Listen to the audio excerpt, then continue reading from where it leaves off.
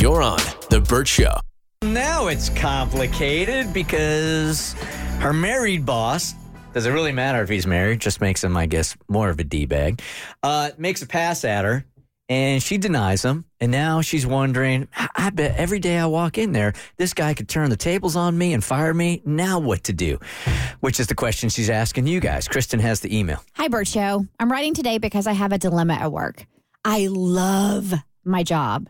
I mean, I never thought I would ever have a job that I can't wait to go to every day. Clearly, nobody here wrote this email. I love what I do, and I adore the people I work with. I do work in a field saturated by men, but I have found in my adult life, men are way easier to work with than women. I work for a very small company in town. There are 2 owners and 5 employees. I'm the office manager. Yesterday morning, my bosses called me in the office and gave me a $10,000 raise in my salary for my outstanding performance. Awesome, right?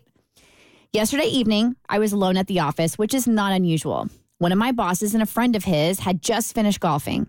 They stopped by the office right before 4 p.m. for more drinks before they went home. I had one small drink with them because they cracked open an $800 bottle of whiskey. And I've never tried expensive whiskey before.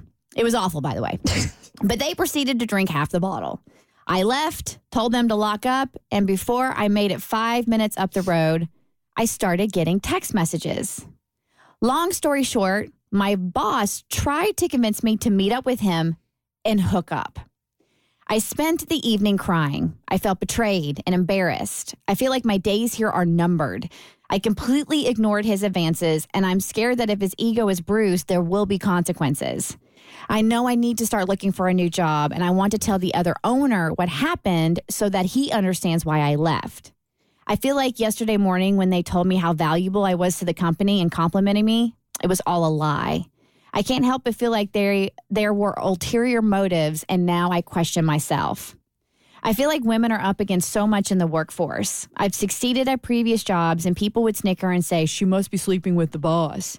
Now I work with predominantly men, and I have been well respected for the last 3 years here, and my self-esteem was so high. I had so much confidence, but I feel he stole that security from me. I've lost all confidence and question all the raises and accolades. He used his position of authority to try to sleep with me, and I don't know how to proceed in the next coming weeks. Do I chalk this up to a drunken mistake on his part and try to forgive? My gut says he crossed a boundary, and for me to ever feel comfortable, I have to look for a new job. Any advice would help. Thank you so much. So my knee-jerk reaction here is you go to HR, right? But that's nowhere even in here. So if you are in HR and this is what you are paid to do, 1-855-BURT-SHOW. What a sucky situation to be in. Yeah, it's so I can't even fathom being put in this position because especially if you're so excited to go to work and it feels like everything's great, sometimes you always feel like the other shoe's about to drop, and here it is, that shoe is dropping. There is a part of me that says you need to go to HR, but I also have a part of me that thinks this is just a drunken mistake. Like, it'd be one thing if he made a physical pass at you. Like, he's made you uncomfortable and he sent you a drunk text, which I feel like we have all done at one point or another. He probably got out of his drunkenness the next day and completely regretted it. So I think you should clock this information, tell somebody about it just in case something does happen down the road. But I think he probably wants to forget it, and I know you want to forget it. Going to HR to get ahead of it seems to make sense, and I'd like to think that she should be able to find some comfort in the fact that it's text messages and she has it in writing, but I just don't know if that's going to go her way. You just never really know. So I hate that she feels like she has to find a new job for something she didn't do, and she loves this job. If it's me, I probably would look for work just in case and not really focus on him or bring it up, but just have the comfort in knowing that I have it in writing in case I ever need it in the future. What a crappy situation to be in, man. Because here she is. She loves this job, and I think she might be right here. I wonder if they gave her this $10,000 bonus just to keep her quiet and keep her happy. Well, they did that before he hit on her, though. Did they? Yes. Yeah, Okay. so it was more of like, are they buttering me up Yeah. for the text later?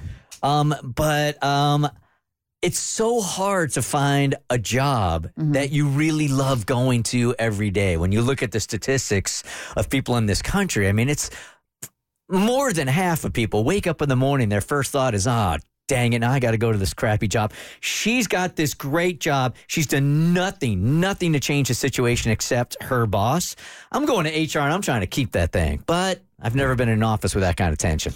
I mean, the thing that broke my heart was that she was like, I had so much confidence, but I feel he stole that security from me.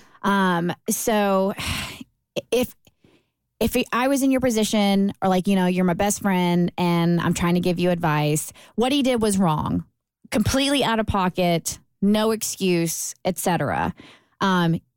If you do love this job and the other people you work with, I think now it's not about the mistake he made, but it's how he rectifies the mistake and how he tries to fix said mistake. I think you're owed an apology. I don't know if you're going to get that, because then that's admittance of doing something wrong, and somebody in the office isn't going to want to do that. I would not make a knee-jerk reaction. I would see how this next week goes, and then after that, if it's unbearable, then part ways with the company. And they may be too small of a company to even have HR. Yeah. Maybe. So, yeah, I think I'm with Kristen on that. You're on The Bert Show.